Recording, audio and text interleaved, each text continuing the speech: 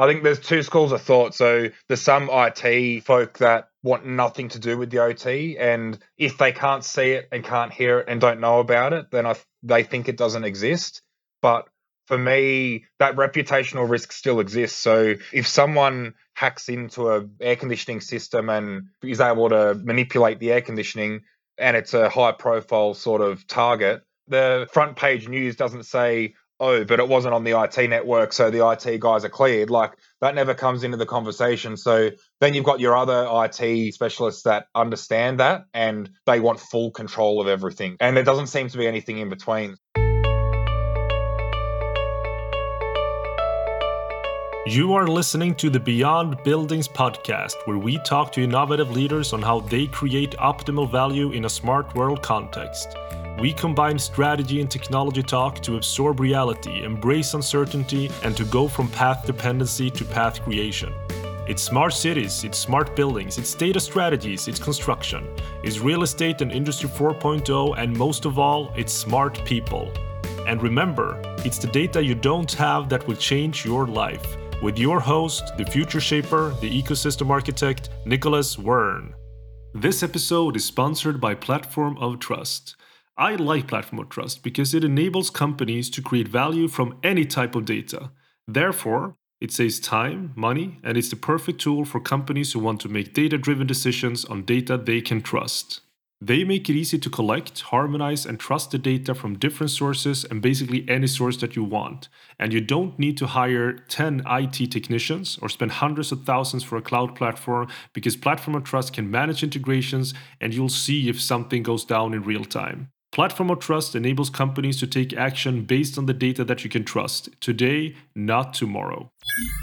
In this episode of the Beyond Buildings podcast, we talk to Rob Huntington at Airmaster in Australia. We get to learn more from someone who's seen it all and is helping customers future-proof their buildings as well as their businesses.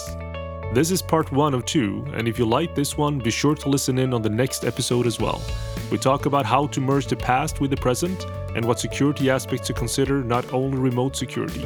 We talk about how to move away from smart buildings as a buzzword to a cost-saving advantage, and how important it is to create communication between people.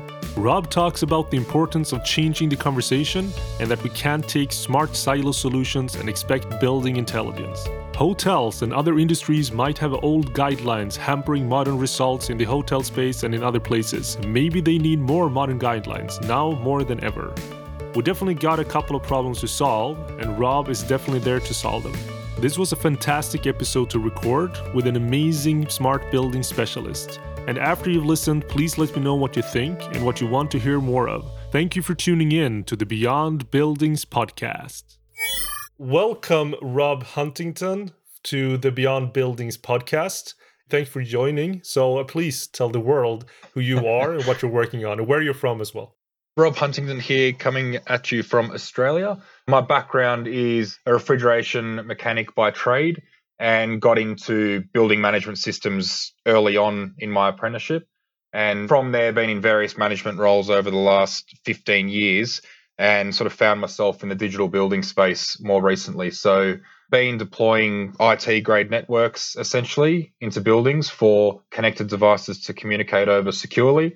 And the next transformation or digital transformation challenge is going to be integrating all those physically connected devices into a single harmonized integration platform. So, and I guess that brings us to today's topic around, an integration platform or IoT platform versus digital twin. And are they different or are they actually the same thing? Yeah, I mean, great stuff. Very short background, but I like it. So let's just dig into the bits and pieces. But just to start with, not talking about technology, what segments are you working in? Is it like a hospital, CRE, and what are the demands or the problems that you see from your customers? What are they saying? I mean, it's not that they're saying we need more BACnet, or we need more IoT, or we need AI, or maybe they're saying it, but what is it that they actually need? What is it that they want? So my experience began with the Australian federal government. So they were looking for a solution, or it was basically a cybersecurity solution. So they identified that they had a lot of connected devices in buildings that were using various forms of protocols and primarily different forms of remote access. So they've mandated or specified now that any building that they occupy moving forward must have, it's called a building services network here. So I think different names around the world, integrated communications network, or I found out it's called a BBN in Canada this week, so base building network, but essentially one fiber backbone, active Ethernet hardware in a mesh topology. But primarily they were trying to control remote access. So again, it's a single entry point in via a secure VPN. And also they were concerned with on-site security. So the ability to unplug a device on site and plug a BYOD in and being able to hit the network. So whilst I think everybody's fairly familiar with what the offsite threats may be and people trying to get in from the outside, they were equally concerned with locking ports down to IP addresses, MAC addresses, so you couldn't unplug a CCTV camera somewhere in the building, plug a different device in and be able to, or be exposed to the entire network. So that's sort of where it began. When was this? Probably about 4 years ago, we did our first one. Admittedly, at the time, didn't have a lot of or had no IT experience, to be fair. And it was a very steep learning curve around the different language that IT speaks versus how construction or trades or builders speak. So trying to explain to an IT company, for example, what a hard hat is and what steel cap boots are and what the requirement is to get onto a construction site was a challenge. And equally, the other side, trying to explain to different trades about communicating over a secure network and installing their applications on virtual machines that we were providing. Very challenging times, particularly on that first project, trying to bridge the two worlds together. And essentially, we acted as translators. So trying to translate OT to IT and IT to OT. And really, that was the success in the end, was bringing the two worlds together during construction and making sure that the network was complete and commissioned for all the trades to connect to and do their job. So, yeah, that was about 4 years ago. And we've done a series of government projects since then. But one of the advantages of the network is avoiding duplications in cabling. So when that translates to a cost saving, you start getting the attention of builders and developers. So we've managed to bridge from just doing federal government work from a cybersecurity angle to now being able to pitch it as a cost-saving exercise for builders and developers as well. So our current project is a mixed-use facility. So it's a twin tower development with local government. It's got some commercial tenants. It has a hotel, and it also has a retail precinct. So again, it lends itself really, really well to the integrated network, and we've been able to save a lot of costs by avoiding duplications in cabling, hardware, and the next thing we want to try and avoid is duplications in graphical engineering. So how do we get that single pane of glass that everybody talks about? Because whilst the building services network does center around physical integration, from a user interface point of view, you're still accessing each system with your own interface, different set of credentials, which is a frustration for facility managers. So they've just invested all this money into a fantastic network. However, when it comes to managing the building, they've still got to log on to all these different systems. There's no communication between them, no interoperability. So how do we then overcome that for them? So instead of logging into 12 different systems with 12 different usernames and passwords, single sign-on and full visibility of the precinct, building, and that sort of thing. And like the system should also understand what the other systems are doing. So everything should be a combination of, everything that goes on. And so, but stepping back a bit, so you're talking about OT and IT. Of course, IT, everyone knows about information technology, but OT, operational technology, that's HVAC, refrigeration stuff, all this, like the nitty gritty, building automation, hardware components, I guess, right? Yeah, it is, but there's starting to, OT might not be the correct term, because there's other technology now that's connecting to our network. So we've got car park systems, number plate recognition systems. We've got lockers, wayfinding. So we're now, in the beginning, it was OT and your traditional vertical transport, HVAC and lighting that you mentioned, but we're now starting to see basically any device that can connect over Ethernet is beginning to be integrated or connected to the network. And then once it's on the network, you've got all these possibilities around connecting all of those different devices and creating exceptional user experiences. So the overused one is around the CEO sort of driving into the car park, the number plate recognition knows who he is, lifts up the boom gate, and when he gets to his office, his coffee's sitting on his table. Yeah, exactly. The whole like personalized environment, because I was talking about that yesterday as well. I want this kind of lighting, I want this kind of humidity, etc.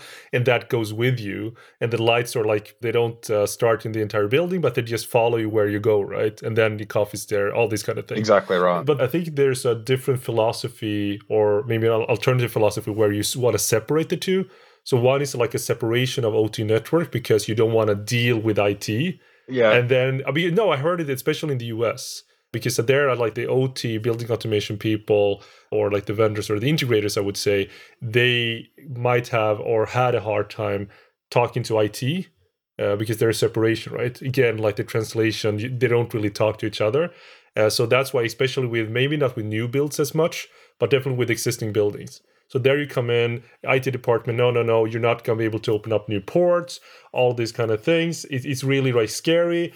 So what happens is that there is a separation then of IT and OT. So the OT, it's like VPN, that's a totally separate network. And then you have IT as a totally separate network just for the ease of install. So they don't have to spend like 9 months of arguing, battling, negotiating, demonstrating, educating IT and vice versa, just to get some level of connectivity for the devices. But have you seen that? Does that exist as well, or? 100%. So I think there's two schools of thought. So there's some IT folk that want nothing to do with the OT, and if they can't see it and can't hear it and don't know about it, then they think it doesn't exist.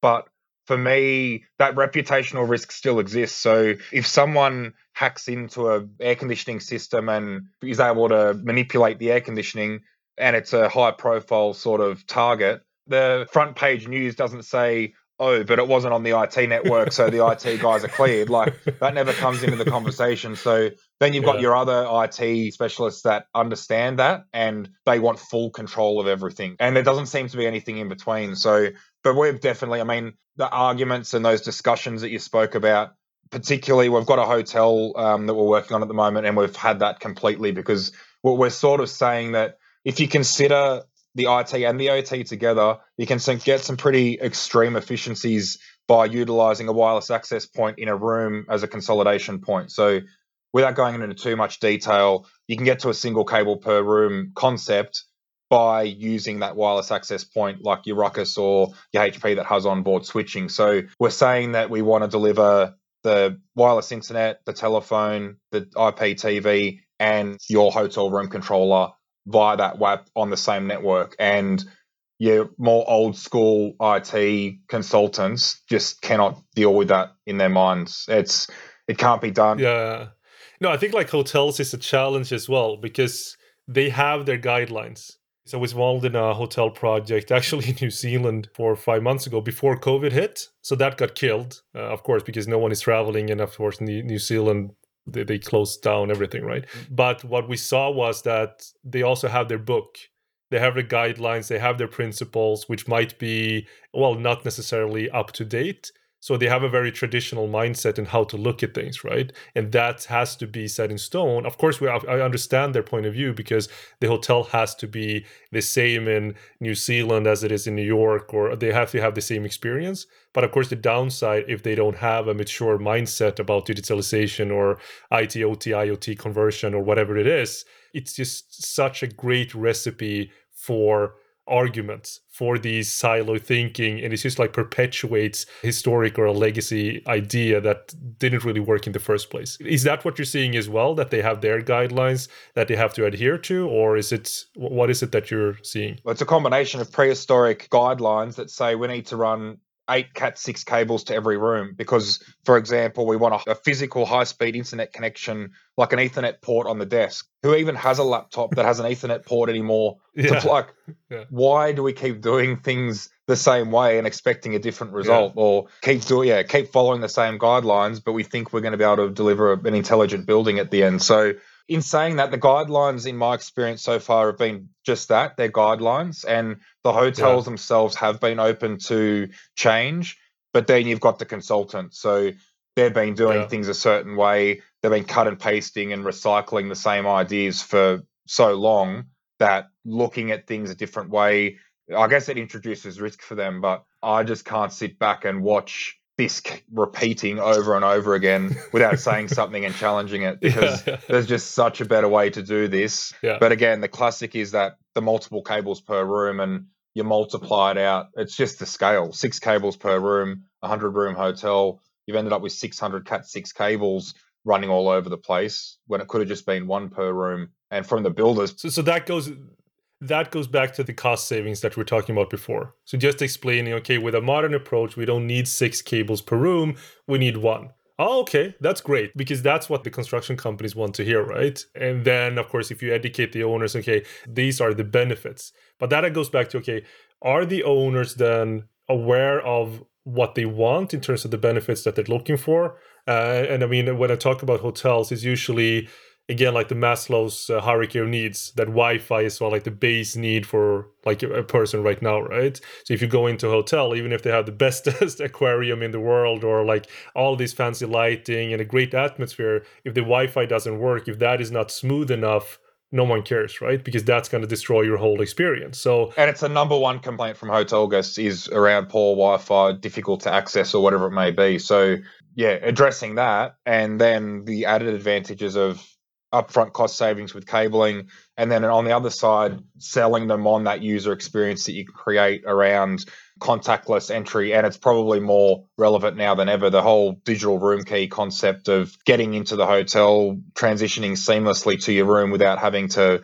have any human contact. I mean, again, that all is part of this whole digital transformation of hotels, which and I guess it's about reinvesting the cost savings on the cabling, reinvesting that into the platform that does allow digital room key to talk to the air conditioning, the lighting, have the scenes set, the temperature set, even little things like the cleaners. I continue to be shocked by the kickback that we get about picking up the make up my room signal. It seems to be that no one cares about that little button that you push and a light comes on in the corridor. That's the way in which cleaners are cleaning rooms. They walk around corridors looking for lights that are on to clean the room. And when we talk about what about if you pick that up as an input and you start to put a bit of intelligence into coordinating your cleaning schedule, so you only send a cleaner to a floor when half the floors need to be cleaned. And again, just something as simple as that from an operational efficiency point of view just blows people's minds at the construction phase. They don't understand why on earth we talk about that, the importance of that little light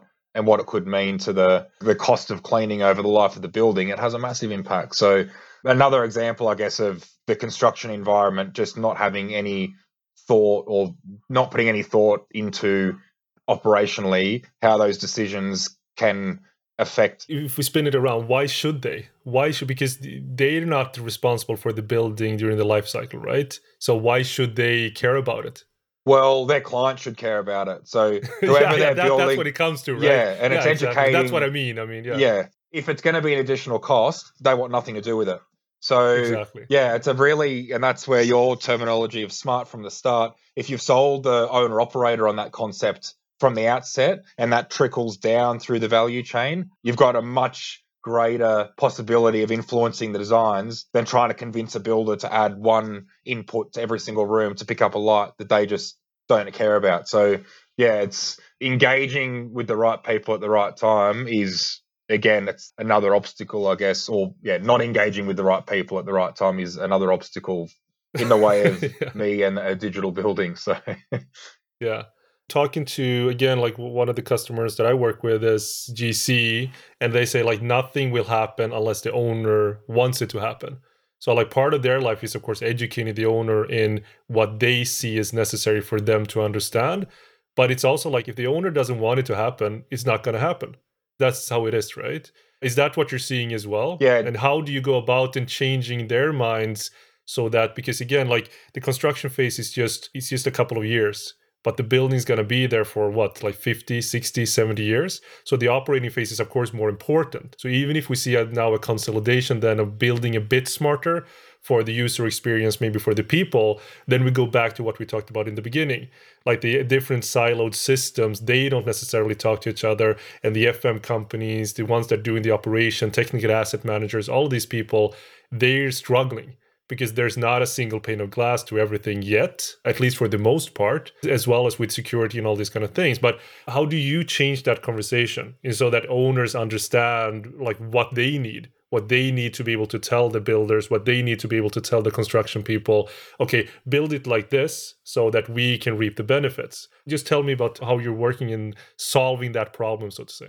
Yeah, it's a challenge because you really need to be having these conversations 2 years before the building's even designed or considered to be built. So the way I'm attacking it at the moment is we've got to create a digital building blueprint basically for each client and map the user journeys and understand what it is we're trying to achieve. And I think there is a appetite for that because, in light of COVID and vacancy rates and effects that we're having, say, on the commercial building sector, new buildings need to differentiate themselves to attract new tenants and attract good tenants. So that journey and how people will interact with buildings in the future is starting to become more of a conversation. We've got 2 buildings in Canberra at the moment that are sort of competing against one another as to who is going to be the most intelligent building. They're in close proximity to each other. They're both being built at the same time. And it's about who is going to get the most intelligence and create the premium user experience between the 2 buildings. So I think that's an interesting insight, I guess, that it depends on the sophistication of the client and what sort of tenants, or back to the case of the hotel, what sort of hotel guest are you trying to attract? So is it a 5-star hotel where you do need all those bells and whistles, or is it a 3-star hotel with a split system on the wall and those additional costs to create those experiences doesn't necessarily align with the star rating of the hotel or the price point of the hotel? So it's, again, picking your mark, I guess, and understanding who are the clients that are going to be partnering to create these experiences and journeys that are driven by technology versus who's just looking at cost-driven decisions that they're not going to consider anything to do with an integration platform, integrated network, or anything like this, because at the end of the day, it's an additional cost. And perhaps they're trying to build it as quickly and cheaply as they can. How much does LEED certifications, BREEAM? I know that you have neighbors in Australia, right? Because I was talking to another gentleman about this stuff, and he said that 5, 6, 7, 8 years ago, Neighbor was one of the the proponents for change, especially from the government side, as in having these metrics and how great the building is, and that everyone wants to or wanted to compete. So the level of the satisfaction that the building has, right? Is that something that you're also seeing still, or has it stagnated a bit? Or what are your thoughts on neighbors in general? It's not so much that it's stagnated. I think it's just expected now. So I think all buildings are built and there's an expectation that they're going to be 5.5 or 6 stars. And it's almost a prerequisite now. So, and it's not a differentiator anymore because everyone's been there, done that. And most buildings are sort of designed in that fashion. So it's, to be fair, I mean, the WELL standard's probably the one that's starting to emerge more around, the health of the building as opposed to the energy consumption of the building. So in saying that, though, I'm not really seeing that. There's not a relationship, I guess, between the digital transformation, cybersecurity, and that sort of thing and the WELL standard yet. So in saying that, if all the devices are connected and we've got a lot of intelligence in the building, then the integration platform should definitely be able to drive some of those outcomes, I guess, that will drive a WELL standard or a WELL rating. Just briefly, what is Neighbors? Can you just explain to the listeners what it is? So basically it's just around energy efficiency. So benchmarking the building and looking at what the consumption of the building is or was, and looking at trying to get a percentage saving on that. So again, it's just sort of standard practice now, I would say. It's certainly not a differentiator anymore. It's just expected. And the WELL building standard, that's also something I've heard in the US. It's a bit... So LEED and BREEAM, they're more about energy efficiency as well, but WELL buildings is more about healthy buildings, and I think it encapsulates people and some other metrics as well to give it more of a comprehensive thing. But what you're saying, I think that's really interesting, with it's not necessarily, it doesn't sort of involve cybersecurity and other aspects of a building, which goes into what we're supposed to talk about, like the intelligent buildings, digital twins, IoT platforms. Because I think one of the interesting things that I'm thinking about when you're saying that someone wants to create an intelligent building, and the way that people are doing it still, in a way, is they take a lot of these like silo-specific intelligent solutions, and they expect that the end result is going to be that the building is going to be intelligent, right? But I think that is as smart as inviting people from different continents that are really, really smart into the same room, and then you shut the door and you expect them to come up with a great result. Yes. Like all of them, they're speaking different languages. Yes. They come from a different background. They have very like silo-specific domain expertise in whatever they're doing, but it doesn't necessarily translate into anything else, right? So even if you have like an OT expert that is the best in the world, maybe, okay, if he's in the best in the world, he probably translates well into other areas as well. But you know what I mean. I think that's one of the biggest problems that I've been seeing for a long, long time, even like the last 5 years, in that, okay, let's jam this building with as much intelligent stuff as possible, but that's the problem, because then you don't have the single pane of glass. These systems can't talk to each other, and more especially, something that I don't hear enough is that the people managing the building, they can't talk to each other, because again, like the systems can't talk to each other. So it's this like knowledge transfer discrepancy that exists. I mean, is that something that you see as well, or? Oh, yeah, totally. And then it's up to a master system integrator or someone to come in and try and stitch together all these systems that were never really intended to talk to each other. And even things like, we've had a discussion in the last week or so around tagging, and the fact that at the moment, the most laborious part of deploying an integration platform or an analytics platform is having to suck all the data in and understand it.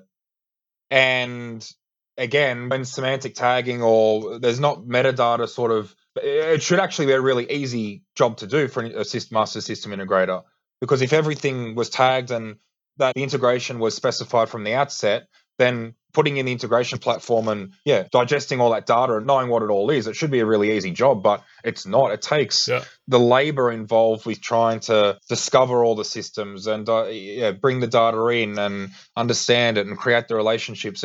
It almost like the value proposition just isn't there, because the building owner is just going to say it takes too much time, it's too much effort, all these kind of things.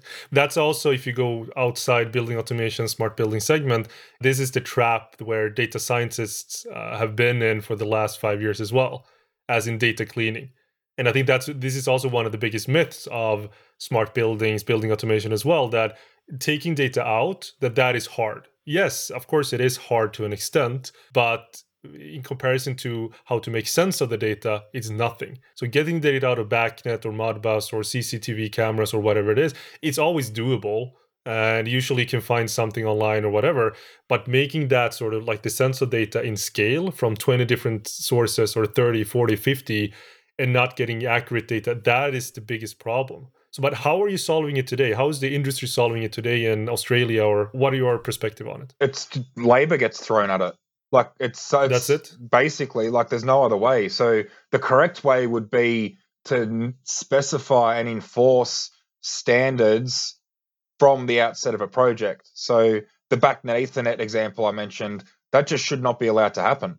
So I think most specifications will say the BMS must be BACnet, but doesn't go into any more detail than that. So just one extra word, BACnet IP or BACnet Web Services or BACnet SC, those extra little bit on the end could change the game. And just add like, what do you call it, haystack tagging or break schema or whatever. So you want more, when you're specifying what the building should look like, a little bit more detail in what standards it should adhere to, even if it's legacy or not, doesn't really matter. And then, of course, the IP level is a minimum prerequisite, I think.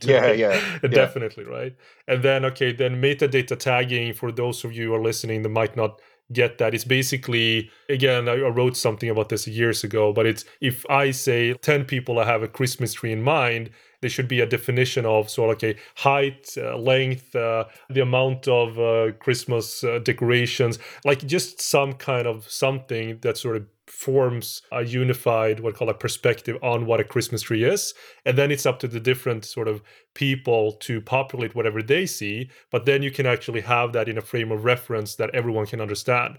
So getting data out of the building or getting an understanding of what the Christmas tree should look like is much, much easier if you have that, which doesn't exist to an extent, especially for existing buildings. But are you also saying that this is the way for new builds still, that it's not really prescribed or that their prerequisites are there? Is that the same? No, they're not there. And if they are, they're not enforced. Or I think in the early days when Haystack, for example, was specified, there was a misconception that Haystack was a naming convention and people were trying to name points in accordance with Haystack. But yeah, I mean, the way metadata was described to me very eloquently, in the last week or so, was it's just data about data. So if we've got a space temperature sensor or a space temperature, it's attaching some data about that piece of data to say, hey, I'm a space temp sensor, I'm in degrees C, giving it some context, which then makes the job of integration a lot easier. But we've got jobs that we deploy analytics or try to integrate with that come through as analog output 1, analog output 2. And we don't even have any context whatsoever. So then... Yeah, you don't know where it is in the building. No. You don't have a frame of reference. You have no idea about anything. That's right. Okay, so we got a couple of problems here to solve, right?